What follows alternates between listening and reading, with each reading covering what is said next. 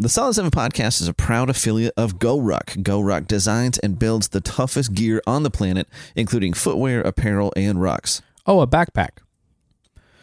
Like a backpack, if backpacks were made to last under the toughest conditions in the world.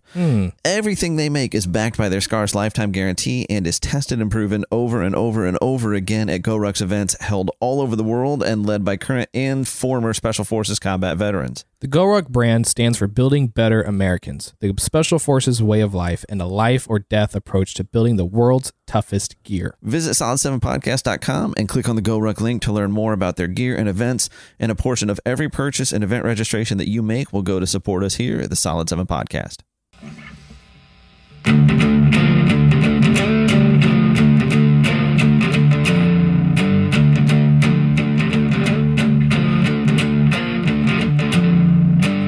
Well, it's officially post-Thanksgiving, which means it is now appropriate to greet you all with Merry Christmas. Merry Christmas, everybody. Happy holidays. God bless. Oh, how dare you, sir. God bless us, everyone. So, hey, buddy. Hello. How's it going? Hello. How are you? Dude, I'm so full still from Thanksgiving. Dude, we haven't talked for a minute. Because I've been enjoying this time away, hence this short episode. How dare you?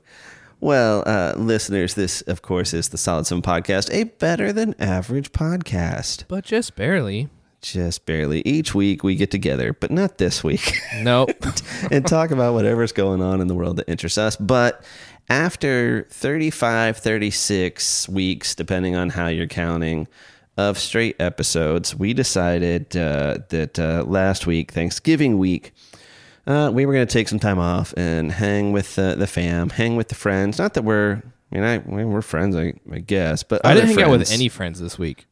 I literally hung out with my wife and Kuma for days, and it was awesome. No Friendsgiving, huh? None. And this is my, I think, first year in a long time I have not been invited to a Friendsgiving, and I didn't notice it till today.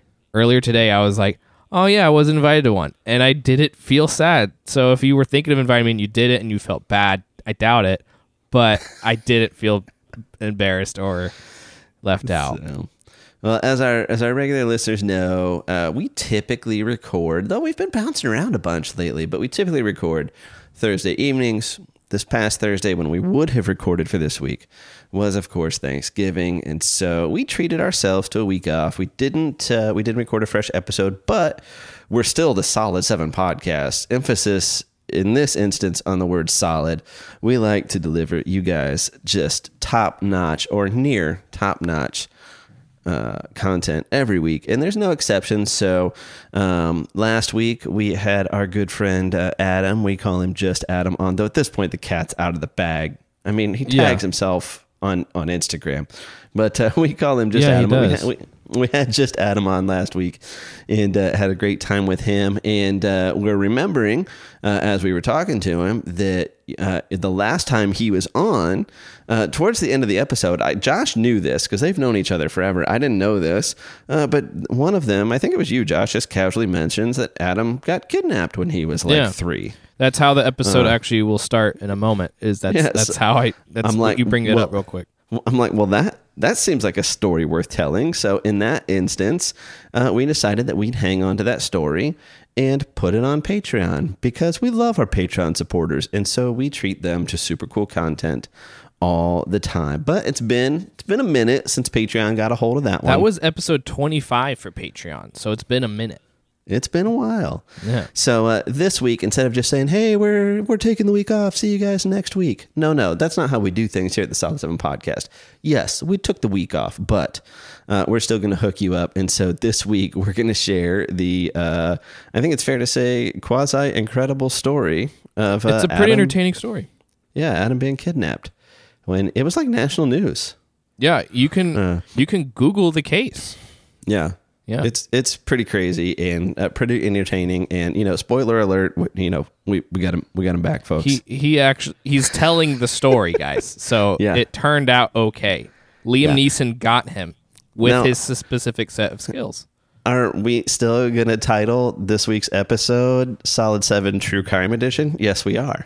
Of course. But it's already there. Why fix it if it ain't broke? Yeah, spoiler alert. We got him back, but still an awesome story worth hearing. So hope that you enjoy it. We'll be back with some fresh content and another guest next week. And in the meantime, we're still on the path. We're still going to crack our Jocko Goes just like that. We're just not going to drink them with you. Yeah, drink them. We'll sit here and listen with you quietly. Yeah, we'll listen to ourselves with Adam with you guys. Let me get that first sip. Yeah. Do we want to tease our next guest for anticipation? Because he's booked. He's calendar accepted. Well, I don't know how much of a tease that is, but it's been a minute. He has not been on. He is a former guest, but I think he's a minute. Is he our OG guest? Was he the first person we had on? No, like proper. Oh, he might have been. He might have been, and he was definitely our first repeat guest. But our good buddy Pastor Michael Williams be back on with us next week, and always a good time with Mike. Been way too long since he's been on, so he was our first guest. Week. Wow, he was. Yeah. For episode 1 and 2 was just you and I. What a bore! And then Mike was on episode 3. Then he came back on episode 6, and he has not listened to the podcast since. Look at that. Yeah, it all comes around. Yeah, there's never a text from Mike like, "Hey, really enjoyed this week." No, that's not a thing. No, but he is calendar accepted. It was his birthday yesterday. And so he's excited. I texted him and he said he's excited to be on. So it'll be great. Look at that. So working on some other guests. So we've got stuff in the works. We really appreciate y'all listening. So keep listening. Hit up solid7podcast.com and you can find our Instagram there, our Twitter, our Patreon. There's links right to Go Ruck there if you want to snag some gear for yourself or somebody else. Hey, treat yourself. But it's Christmas season. So if you want to snag some Go Ruck gear, hit up an event. Those links are right there. If you want to hit up Origin or Jocko Fuel or get yourself some Jocko Go, those links are right there on solid7podcast.com too. That's solid, the number 7 podcast.com. If you're on social media, we'd love for you to give us a follow. Like the post, comment on the post. From what I understand, the algorithms like that. Whatever the ghosts in the machine are, the more engagement they see with posts, the more likely they are to show other people. So, please like and repost and all that social media type stuff, whatever that is. But if you do go hit up Origin Maine again, hey, it's Christmas time, so hit up Origin, hit up Jocko Fuel, use our promo code, our coupon code SOLID and the number 7 SOLID 7, and they'll give you 10% off. We'll give you 10% off. We're givers. I don't know where you're giving. This might not be true in a blue state, but in a red state such as ours, 10%, that makes your purchase more than tax-free. We're paying the tax for you. Wow. We're taking care of it. Wow. That might a legal disclaimer. I don't know if that's true or legal, but you do get a 10% discount. So we're not paying the tax. I don't know how that works. Yeah, that's above my Please don't grade. shut us down. Yeah. Well, you just made a left-right comment, so we're done. And over. It was fun. It was good while it lasted. Enjoy this repeat episode. That's the real reason we got canceled. It'd be nice to be freed up for the holidays, I guess. So, but listeners, we love you. We mean it. We'll be back strong next week. In the meantime, enjoy this awesome story from Just Adam. Josh just casually mentions, hey, Adam got kidnapped as a kid. No, I did not know that Adam got kidnapped for a kid. Well, it was a joke because, we were talking about the Green Berets and the SEALs, and I was like, what are because you said you have a soft spot for the Green Berets. I'm like, what? Because the Green Berets saved you when you got kidnapped. Mm-hmm. And then they actually did? Yeah. Sorry, I'm running to the end of the story, but I just wanted to clarify real quick. Well, so there is one thing that I do want to clarify also, right? So I mentioned Green Berets as well as Delta Force, and there is a difference, right? Green Berets are special forces, they're Army Special Forces, they're SF, right? The Green Berets are fairly large all across the world. Delta Force is a small contingent of the greater force of Green Berets. So Delta Force are like these specialized special guys, if that makes sense. Mm-hmm. You know what I'm saying? Mm-hmm. So Delta Force contributed to my recovery when I was kidnapped. Okay. There were some That's dope. Yeah, you'll get there. We'll get there. We're jumping. Well, I'm leaning back. I'm going to get comfortable for this. I want to hear. Okay, I mean, do you want me to just go into the whole deal? Start it. Start from the top. You're laying in bed. Man breaks down the door, grabs you, throws you in a rolled up rug. No, it's not. It's not quite as dramatic. Okay, so I mean, I'll kind of talk about it in the same way that like I've always known. My mom also wrote a book about it, which, gosh, you know, to this day, it's like there got to a point where she was writing the book, and she was speaking with a publisher, and they were getting ready to publish, and my mom was just like, I don't know, and then just kind of stopped. I hate money, and well, you know, and obviously, in my mom's defense, this is a very traumatic thing for her. You know, I was a kid. This was 1994, right? So I was 3 years old, going to be 4 years old. So as far as trauma goes, this is just things that I know happened, not really things that I remember, if that makes sense. You know, There's like a lot of news clippings. There's video footage that I've seen. You know, there was a talk show in the early 90s called Donahue, which was like very similar to Oprah. Kale, you might remember it from when you were in your 30s. Well played, sir. We were on Donahue. There's an episode that I distinctly remember my grandma had recorded it on VHS after I had gotten back, and my mom was talking to Donahue about the entire thing, and I'm just sitting on the stage playing with a Power Ranger toy, you know. So none of this is like traumatic to me. There's organizations that my mom and I entered that like were for support and things like that I made lifelong friends that I still am in touch with on Facebook and stuff like that. That's how we met. Day. I was kidnapped too. Yeah. Let's make it about me now. Let's make it about Josh. You know, but as far as trauma goes, for me, it's just always been something that I've known. But for my mom, and especially going into the details of like the history behind it and like family histories and things like that, was very difficult for her, right? And so I think that as she was writing this book, because she wrote this book as a letter to me, right? Because I never grew up knowing my father, who was the one who kidnapped me. And so she wrote it as a book to like tell the story of her upbringing and his upbringing and how they met and why they were so vastly different, and then why things happened, and then how they happened, and then today, right? So I think that's part of the reason why once she got to the point of her book almost being published, she pulled back and she was like, actually, I don't know if I'm ready for this.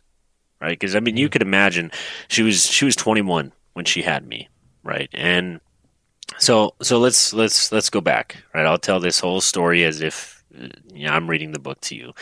So my mom was born in California, and she was born to a very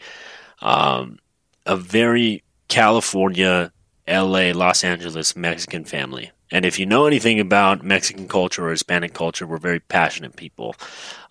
She was raised Catholic, and when she was 21, she was 20 or so, she was working at the Sizzler, which was a restaurant out there. And around that time is where she met my father, Hatham. And my father immigrated to the United States when he was 19. You know, he was brought up on a very how would you say it? A really conservative Muslim ideology when he was growing up, right? And that's nothing extremist, nothing bad, just vastly different from my mom's Catholic Hispanic upbringing, right? And so anyway, so when they met, he was 28 years old and she was 21, around there. He was an engineer, architectural engineer, and they met at the restaurant. They just kind of hit it off. They fell in love. And, you know, one thing led to another, and she got pregnant. They got married. And she tried to adopt this lifestyle that wasn't really suited to her. You know, like I said, when my father came here, he had this extremely different upbringing, but over the years, you know, he moved here when he was 19 and they met when he was 28. So there was a lot of time where he experienced Western culture, and it opened him up to a whole broad new world, so to speak. right? And it changed him. And so once I was in the picture, once I was born, he decided, I want to raise my son the way that I was born, the way that I was brought up. And that didn't really jive with the way that my mom grew up and the way that my mom's just upbringing culture is. And so my mom tried, she converted to Islam. She learned Arabic. There's pictures of her when she was younger where she's wearing the full hijab, and she really tried to take on this role as a traditional Muslim mother. She wanted to support him, and she wanted to do right by me. And if you think about yourself when you're 21 years old and you have a baby, you're gonna follow this older person that seems like they have their stuff together, and they seem like they know what they're doing, right? But obviously there was a lot of tension because my grandma is a very strong, or she was a very strong woman, and she knew, like, this doesn't work. This isn't who my daughter is. This isn't going to work for our family. So over time, just kind of tensions wore down, and eventually my mom realized, you know what, this isn't what I want. This isn't the relationship that I want with a husband. This isn't the way that I want to raise my son, and this isn't who I am. And so the relationship frayed, and eventually they got divorced, and they, kind of parted ways. And, we did this whole weekend visitation kind of thing. And I think after reading the book and, when I turned 26, I met my father for the first time in person, and I talked to him a lot about everything. And my father at that time was scared. He was 28 years old, and he was like, I just lost my family. More than anything, I wanted to raise my son the way that I thought was best, and now it's gone. And so out of fear, a way to kind of scare my mom, he decided that on a random weekend visitation when I was there, he packed up everything, he put us on a plane, and he flew us to Iraq. And he didn't tell her, he didn't tell anybody. And my mom had no idea. So when she came back to pick me up Monday morning, I was gone. And she went to the condo, and the entire condo was cleaned out. There was no furniture, no nothing. Dude. Yeah. So for her, this obviously was a super traumatic event, man. I mean, like, I'm gone. Out of nowhere, her 3-4-year-old kid is gone, and she has no idea where we are. She has no means of getting in contact, and is losing her mind. And at the same time, me being a little kid, I'm just happy to be on a plane hanging out with my dad. I'm not thinking anything more of it. And so he takes us to Iraq. If I remember right, his family was outside of Baghdad. And at the time, everybody pictures Iraq as like this very desolate, pretty grim war zone type of area, but it wasn't that. From what I know, from what I've heard, from what everybody's told me, I was in no means in any danger or anything like that. It was in 94, so like it wasn't 2001 Baghdad, right? Yeah, but I mean, Desert Storm happened in like 92. Oh yeah, true. It wasn't the safest environment, but at the same time, it wasn't what people picture from the movies. And he had his family there, his mom was there. And from what everyone has told me, when I got there, I was treated like a prince. Everybody was so happy to see me, and I was given all this love and attention and admiration. I was their grandkid that they'd never seen before. And from my father's perspective, he had a few different siblings. His oldest sibling, who I was named after, Laith, his oldest sibling was involved in the Iraq-Iran war, and he was in the Iraqi army. He was taken prisoner. He was a prisoner of war, and he was never heard from again. Wow. And so from their perspective as a family, like this is at least from like my grandma's perspective, right, on my dad's side, this is like my eldest son's namesake. This is my first like grandson that's in front of me here, and it's just such a great thing. And so they were all excited. They were so happy. And eventually he got back in contact with my mom. This entire ordeal lasted for about 6 weeks when I was in Iraq.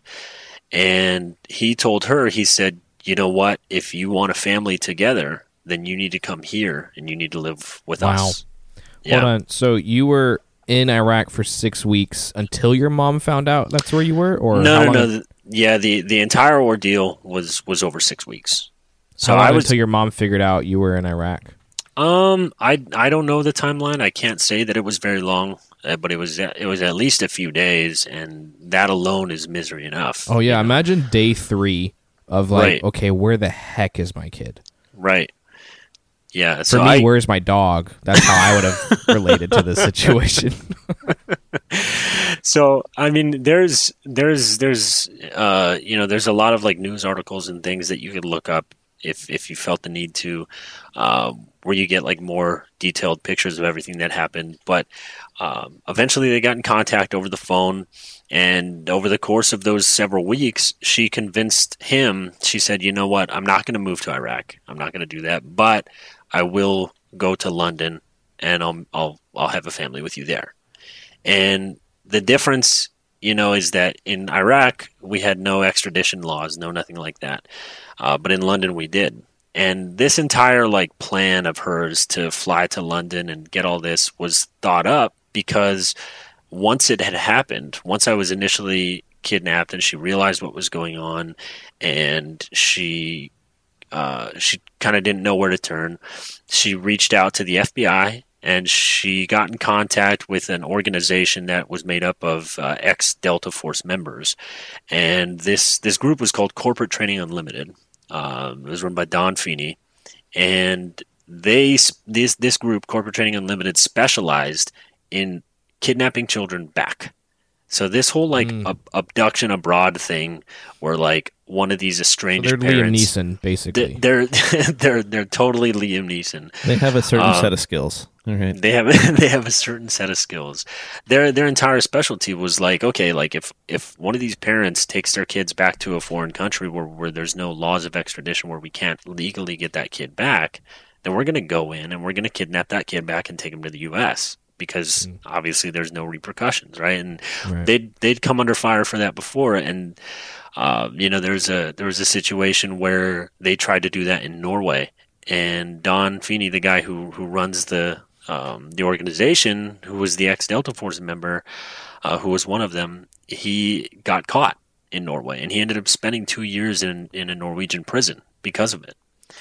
And so anyway, my mom got in contact with all these organizations, and she got in contact with the FBI, and they helped her kind of guide her with the support of a lot of people in like Homeland Security and with my family. They helped her throughout this whole process.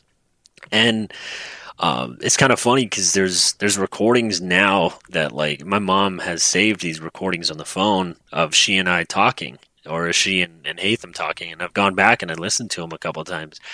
And what's really funny is the Disney movie Dumbo? Yeah. Never heard of it. Well, so when I was a kid, I used to watch Dumbo all the time, and it's so funny to me that this has like such a visceral emotional reaction, because when I was on the phone with my mom, there's recordings of her singing the song from Dumbo. Where the mom's trapped in the cage and she's like rocking the little Dumbo like to sleep. I mean, I don't think I've seen the movie since I was like probably when you were kidnapped, but I saw it. So there's a scene, right, where Dumbo's mom gets taken in by the circus, and Dumbo finds her, and she's like rocking him in her trunk, and she's singing to him. Well, when I was a kid, my mom would sing that to me over the phone, and I don't remember any of this stuff, like, at all, right? Not at all.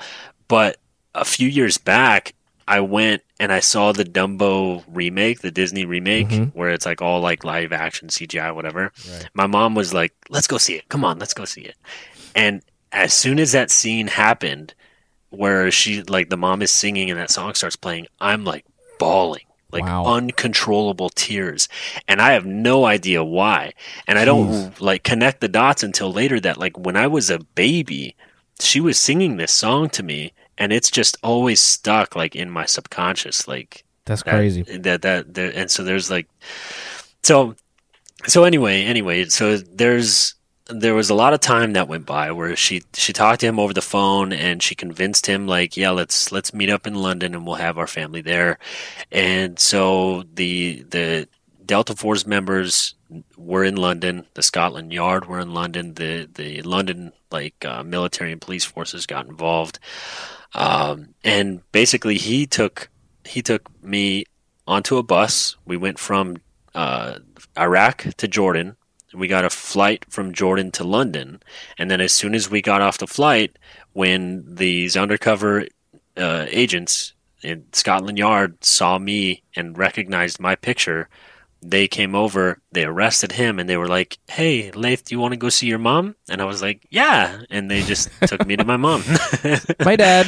And that was it. And so they arrested him, and I was reconnected with my family. They sent us all back to the U.S. Dude, the emotion your mom was feeling in that moment as she hugs you. I couldn't imagine. I see, there's, like I said, it was really big in the New York Times, the LA Times. There's a lot of pictures where my grandma is holding me and I'm wearing an FBI baseball cap. Oh, that's cool. And you could just see it in these pictures, on their faces, that my family was deeply emotionally I can't even imagine the emotional impact that all this had. And me, meanwhile, I'm just playing with Power Ranger toys. Dude, I'm trying, because there's no way to zero in on it, but I'm like, well, I've definitely heard this story before. So I'm like, how many times has this happened? I've definitely heard this story before. I've heard this story before. But I'm like, was it your story that I heard? I mean, I would have been, 13, 14, 15 when this is going down. You said 94? 94, yeah. So I'd been 13, 14. So I totally could have been aware of something like this in the news. Mm-hmm. So I'm like, I wonder if this is in my brain because it was you. That's crazy. It could be. I mean, I think, Josh, when your mom first found out, she was like, "Oh, I think I saw that on the news." She remembered seeing that on the news. It was either your mom or Kira's mom. Somebody who I think Kira's mom. Yeah, when they there's been countless people who when they hear that that's what happened, they're like, "Oh yeah, I totally remember seeing that. That's crazy." You're the famous kidnapped kid. You want a marketing label? And like I said, I mean, there was a movie in 1991 with Sally Field called Not Without My Daughter, and the premise is very, very similar. But it's about a girl, and the father abducts the girl, and he's from Iran. It's very, very similar. But it's a maybe your dad watched that movie and was like, you know what, this might just work. Well, what's crazy is that up until then, my mom worked, after I got back, she worked with Senator Barbara Boxer from California to pass a regulation or something to where when parents take their kids out of the country, they need consent, signed consent forms from both parents to take them out. Is that still in effect? Oh, yeah, but up until then it wasn't. And so Kale, if you wanted to take Marcus to London right now, you couldn't unless Jade gave verbal approval or something? That's a thing? No, I don't know. I think it, because they're still married. It probably has to do with custody arrangements, yeah. Right. But when you're just going through TSA, who knows? How would they know the difference, though? What do you mean?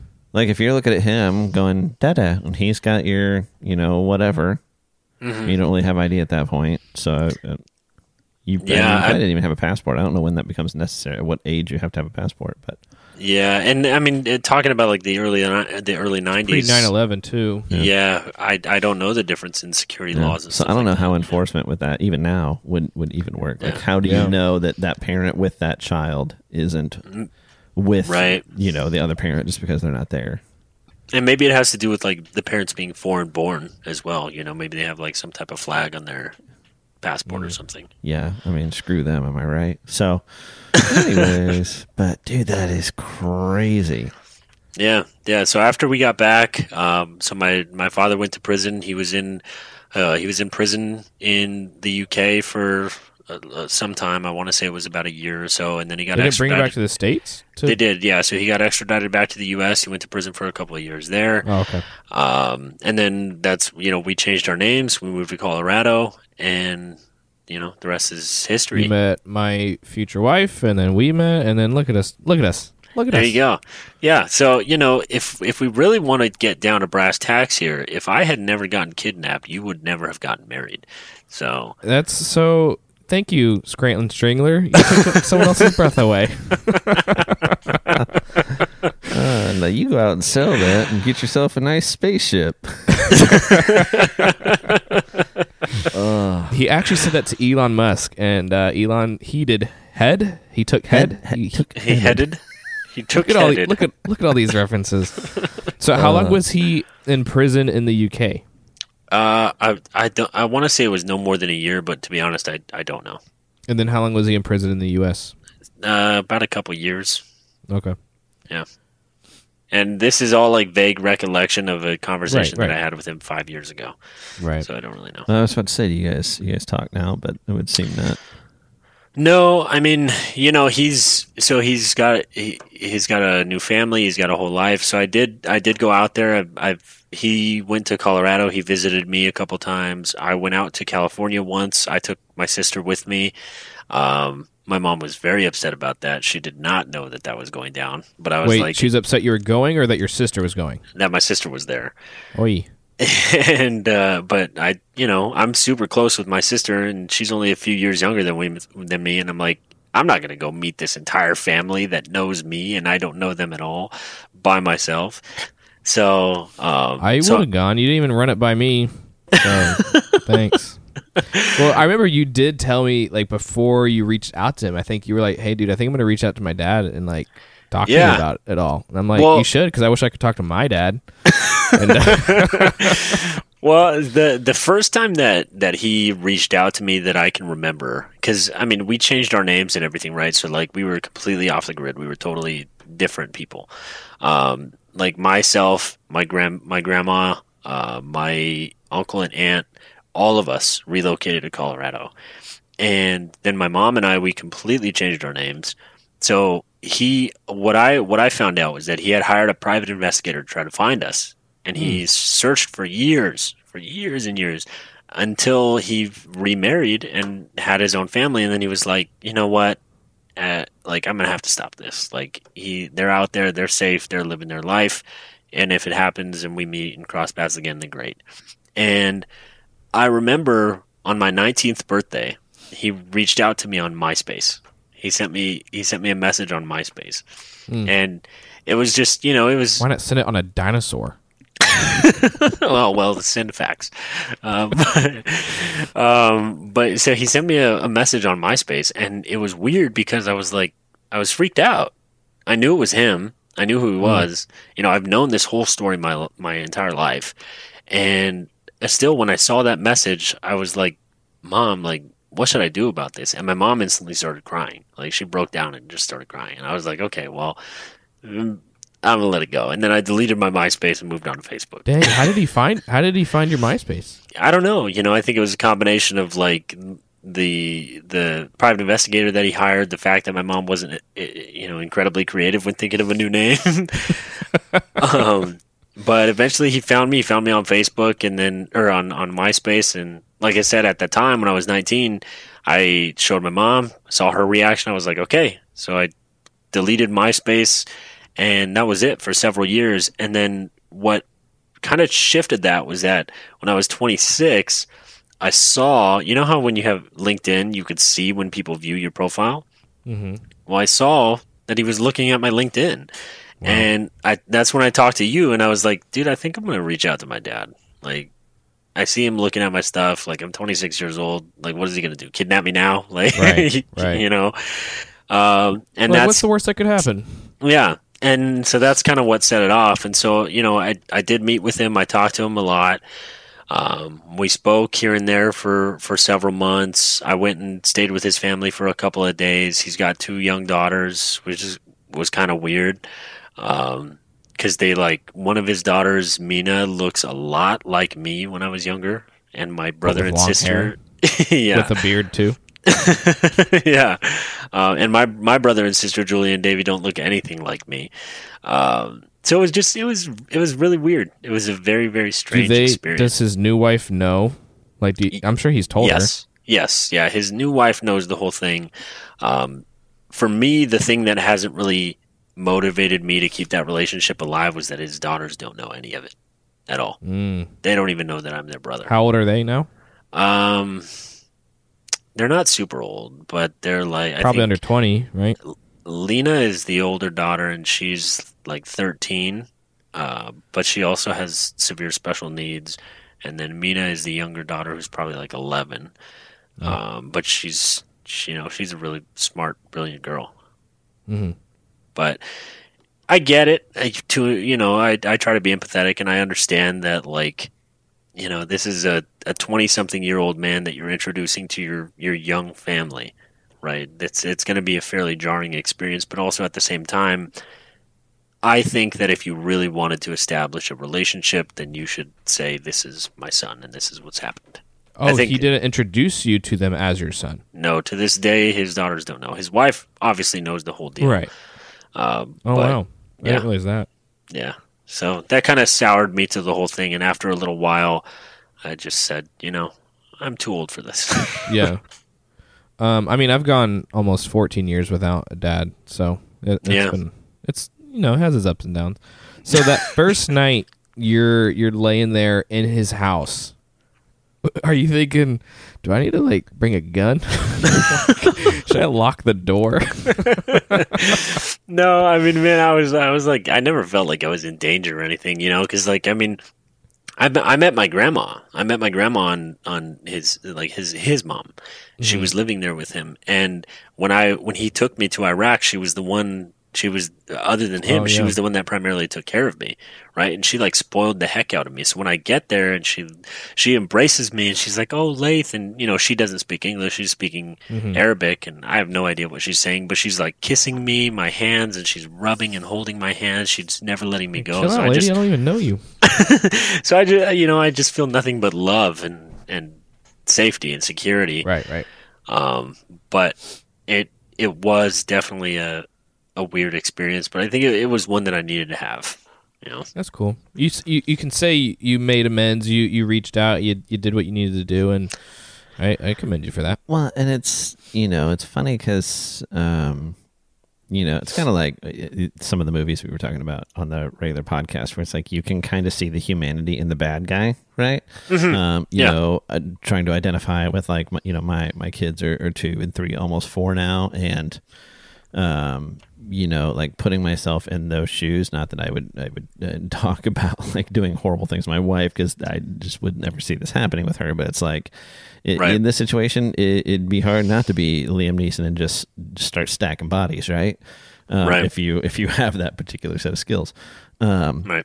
So, but all that to say, like the move here really was not that there was no impact on you as a kid, mm-hmm. but there was no ill. It was like he still had nothing but love and good intention for you. Right. It's not like his grandma, like your grandma was in on the plot, right? Like it's not like, they weren't trying to, it wasn't a Liam Neeson kidnapping. Nobody's trying to sell you into sex slavery. It was out of what he thought was best for you. It doesn't excuse it. Like, I don't feel bad for the dude's, jail time or anything, but, mm-hmm. So it was an act of ignorance. You can see the humanity, desperation, and love. Yeah, and I mean that's one thing too. Why I think that I have a really healthy outlook on it, because like I told you, I've made connections through some other people. One of my friends, Eli, who I met after I got back. He was also kidnapped by his dad and taken to another country, and some of those other kids that have all had the same situation and circumstance. My mom and I have been in contact with the kids and the mom or the dad, the one who gets them back. And sometimes there's a very, very negative impact, and like mentally, emotionally, the relationship between the parent who helps recover the child and the kid, it's very strained. A lot of these kids have PTSD or like very severe mental problems and really like negative outlooks on things, because there wasn't a lot of openness about it, and I think that really contributed to me having a more healthy outlook on everything that's been going on, is because thankfully my mom has always been very open and upfront about everything that's going on. And the point where I was like, hey, I think I want to get in contact with him again, she was obviously very emotional about it, but she was still understanding and empathetic. And so I think that like when you deal with a traumatic experience, even if you don't consciously recognize it as being traumatic, the best way to approach it is with openness, right? And honesty. Because otherwise you're going to be kind of blocked off to a lot of different facts or a lot of different things that contributed to it. And so you're not going to be able to see the bigger picture, and then you're just going to make your own assumptions. Right. You know? Dude, crazy story. Yeah. So you're like the reverse Elian Gonzalez. Who is that? That's that little Cuban kid that like agents snatched out of a closet in Miami under the Clinton administration to return to Cuba. Yeah.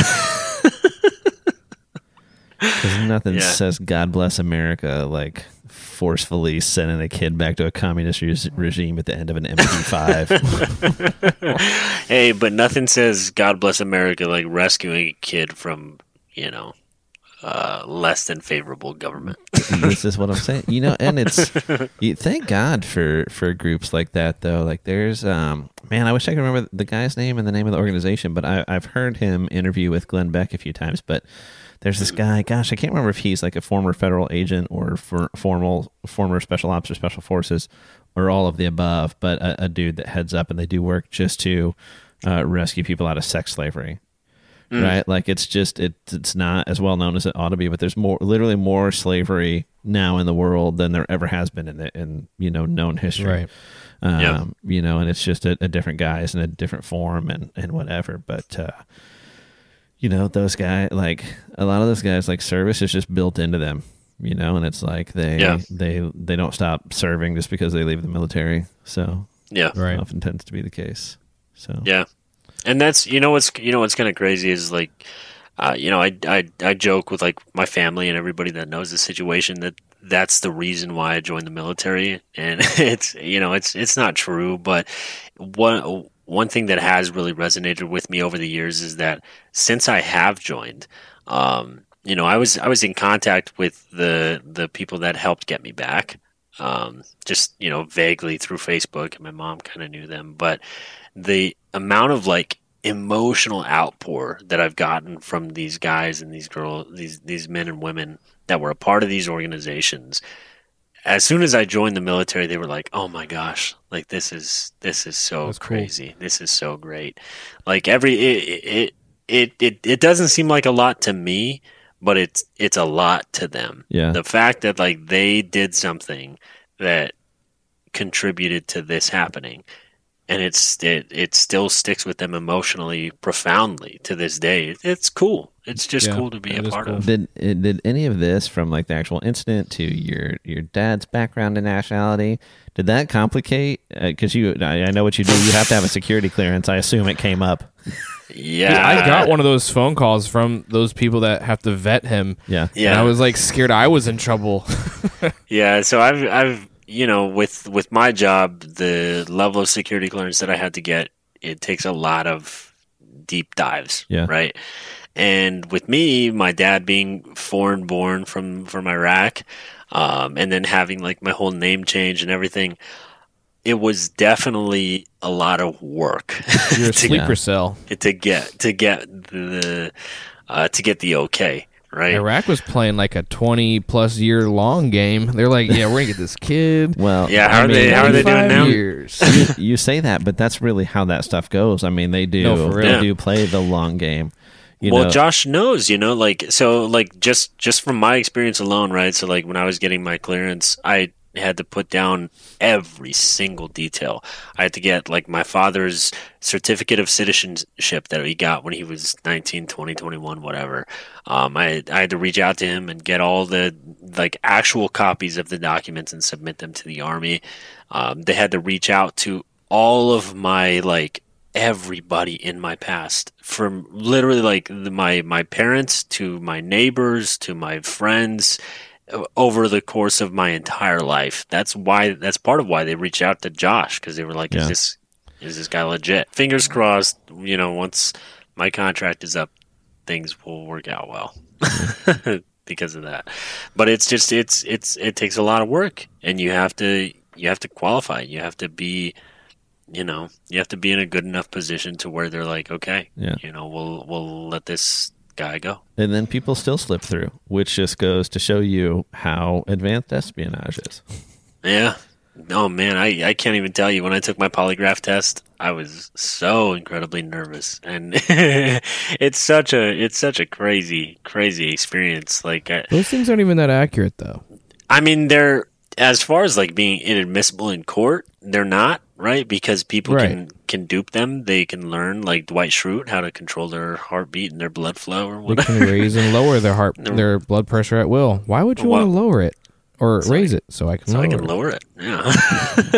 But it is like, shoot, man. I mean, if you're in that chair, like when I was taking my polygraph test, you are strapped from your waist and your chest and your fingers and your hands, and you have to sit like perfectly still. And, that was the first polygraph test that I took. So maybe from others that are more experienced with it, it's not a big deal. But for me, holy crap, that was a lot. And I remember thinking, because they asked, and one of the questions was about like any friends that you have in foreign countries and stuff like that. And I remember thinking, I've got a friend that I play Xbox with who lives in Canada, and they were like, how often are you in contact with, foreign people or something like that? And typically before you do your polygraph test, you have to disclose everything. Was Kira living in Japan at the time? Did you have to disclose that? No. But that was something in the back of my mind, like, oh crap, I didn't talk about so-and-so who I play video games with in Canada. And like that made me super, super nervous. And then he detected that I was nervous. And when he asked me at the end of it, he was like, hey, so when I asked you about foreign so-and-sos, you kind of had this on the thing. And I was like, well, I mean, to be honest, I got a friend who I play Xbox with who lives in Canada, and he's like, oh, okay, all right. Canada doesn't count. That's like America's hat. Canada's not another country. But what's so mind-blowing is something as simple as a friend in Canada, that's in the back of my mind as, and they detect it. They see it. And, so maybe they're not admissible in court, but they're, they see. Well, they're admissible to the agencies that use them. They don't play around, and it's really about the operators over the equipment. And man, they're good. I've never done a legit poly, but I've been able to play with and then had to go through voice stress analysis before, which is arguably just as accurate. And a lot of like the intelligence agencies will use them. And it's what it sounds like. It's just voice stress analysis. But man, so I got to play with it as a police explorer because I was super cool. So the department I was volunteer for, fire department. One. Well, there are fire explorers, but I was a police explorer. And then at one point, I was in an interview process for a police department for a program they were doing, and had to do voice stress analysis based on that. And it's crazy what it will and won't pick up on. So what is that? Is it like a super accurate microphone that picks up like inflections in your voice? I don't know, what all the dynamics are into what it's reading, but I remember seeing the graph strip that it points out, and basically, like if you're given a truthful answer, it gives these nice round humps in the graphs, and if there's an issue with your answer, it'll kind of square it off. And then it's the same thing. It's the operators play a lot into it, so they'll pick up more minute things. And I had a very similar thing, and it was something like, have you ever stolen anything worth more than $1,000 from an employer, or worth $1,000 or more, or whatever? And I hadn't ever. But had I taken things from employers, not in a theft sense, but in the sense of like, my pen went home with me, or like, I remember this because this is part of what was in my head. I'm like, I had previously worked at SeaWorld, and this was, I don't know, a few years before this, and I still had my uniforms, like I hadn't returned them. And that's the kind of stuff, like you're thinking about your Canadian friend. I'm not thinking about things worth $1,000 or more. I'm thinking about anything I have ever taken from an employer that wasn't mine. Like, did I get a large fry with my lunch at Chick-fil-A when I was only supposed to get a medium? But that thing, like those minor things that very much were not a violation of the question I was being asked, that like hyperactive response in my brain of like, man, well, did I take enough that it would have added up to 1,000? You know, and it 100% like how he's many like, large fries equal $1,000? He's like that one. 1,000. He's like that one tripped you up. What was going on there? I'm like, man, I'm just racking my brain trying to think of anything, and if it added up, he's like, that's not the spirit of the question. I'm like, honestly, dude, I think if you had asked 1 million, my response probably would have looked the same because just the like the fact that there's ever been anything now just freaks me out. That kind of tech, it's pretty mind blowing. Yeah, it's really really cool, and like, you know, take it for what it's worth when they say, you know, yeah, people can manipulate it or not. I think that those who are able to manipulate that type of technology are those that are very well versed in how it works. And those people that are at that level, they're unique. They're few and far between. You may or may not need to be an actual sociopath. Yeah. Right. Totally. Yeah, you're not going to beat it with a tack in your shoe. That's not really a thing. So yeah, but I want to go to bed now. I'm glad you're not in Iraq and that we're listing Adam as our guest and not Laith. Yeah, you could have been stranded at the well, no, that's Afghanistan. Never mind. I was say you could have been at the airport recently, but no, never mind. Oof. Oh, too soon. Come on, guys, keep it professional. Iraq's looking nice now. Yeah, who would have thought? Hey, I'll take a post-war Iraq. Yeah, rest easy. So, boy, yeah. Speaking of the Green Berets, some of those boys have been doing God's work in Afghanistan these past few weeks. So, well, you wouldn't have heard that, Adam, but GoRuck's actually been doing some stuff to support, you know, the Save Our Allies guys and Operation Pineapple and stuff. But they raised, Josh, like almost just shy of $190,000. Oh wow! That went to that cause. So that's cool. That's dope. On that note, Adam, thanks for coming on. Thanks for sharing your deeply troubling and traumatizing story for our entertainment. We always appreciate that. My pleasure. We're always happy to exploit someone's trauma for our, well, not for our entertainment, for the listeners. Right. Anything that is trauma to me is ad revenue for you, and I'm proud to be a part. Yeah. Yep. Now we're talking. Heck yeah, brother. So Semper Fi, bro. That's Marines. Adam, thanks for coming on. As always, we'll get you back on here with Mike Redacted soon. That'd be cool. We'll catch y'all on the flippity flip. All right. See ya. We're out. Farewell.